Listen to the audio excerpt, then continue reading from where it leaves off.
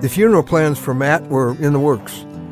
Yeah, the Park Service had announced that Matt was one of 5 people who had been killed in a plane crash on a mountainside in Montana. The funeral never happened. Suddenly, Matt's bereaved parents heard the stunning news. Although he had been badly injured, their son, along with one other Forest Service worker, had just been rescued alive, miles from the crash site.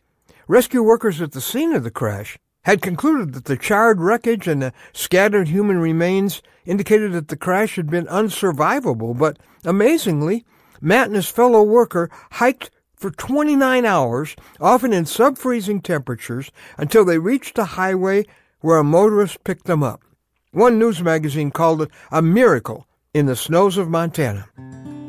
I'm Ron Hutchcraft, and I want to have a word with you today about bringing back a loved one. Many a parent with a child away from God has despaired of them ever coming out of the spiritual death that they've chosen. There may be wreckage, there may be damage, injuries, but it's way too soon to think it's over. If someone you love is away from the Lord, and hope is sometimes hard to hang on to, God has a promise for you today in Psalm 126, verses 5 and 6. It's our word for today from the Word of God, and it's a good one.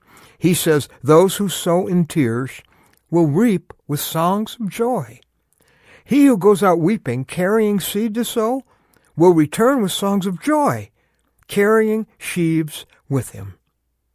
All those months and years of praying and weeping and sowing the seed of God's word in their life will not return unharvested. How God does it, when God does it, whether or not you may even be here to see it, is totally in God's hands. But you can be sure the shepherd is persistently and skillfully pursuing that lost sheep you love, and that he loves so much more. Remember, he's more concerned about the one that's lost than 99 who are doing okay. Now, I can't begin to list the wanderers and rebels that my heart has ached for over the years.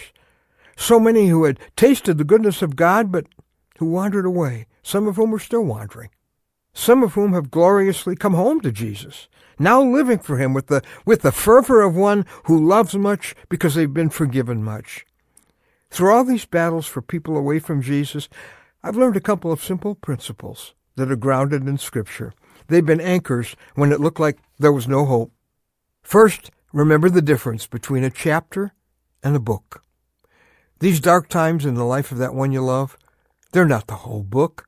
They're a chapter, or even a series of chapters. But many a book with sad chapters has had a happy ending. Don't judge the ending by the dark chapters in the middle of a book. Don't decide the game is lost because your team's losing at halftime. If you think it's over, you may actually contribute to their continued wandering by resorting to nagging, and that's only going to drive them farther away. Or by compromise and accepting what can never be acceptable before God. By slowly giving up on your prayer of faith for them. Maybe just withdrawing from them when your unconditional love may actually be their best hope. See, when someone you love is the least lovable, that's when they need your love the most. Remember, as long as there's breath, there's hope. It just isn't over so long as they have breath to cry out to God for rescue. So keep on fighting for them in the throne room of Almighty God with defiant faith. Faith that defies the devil's lie that it's over, what's the use? Keep on loving them. Keep on gently sowing seed as the Holy Spirit opens up natural opportunities. Keep on asking God to make their sin unsatisfying to them and cry out to the Lord, do whatever it takes, Lord, within your will to bring them to you. Jesus is still bringing back alive loved ones that have been spiritually given up for dead.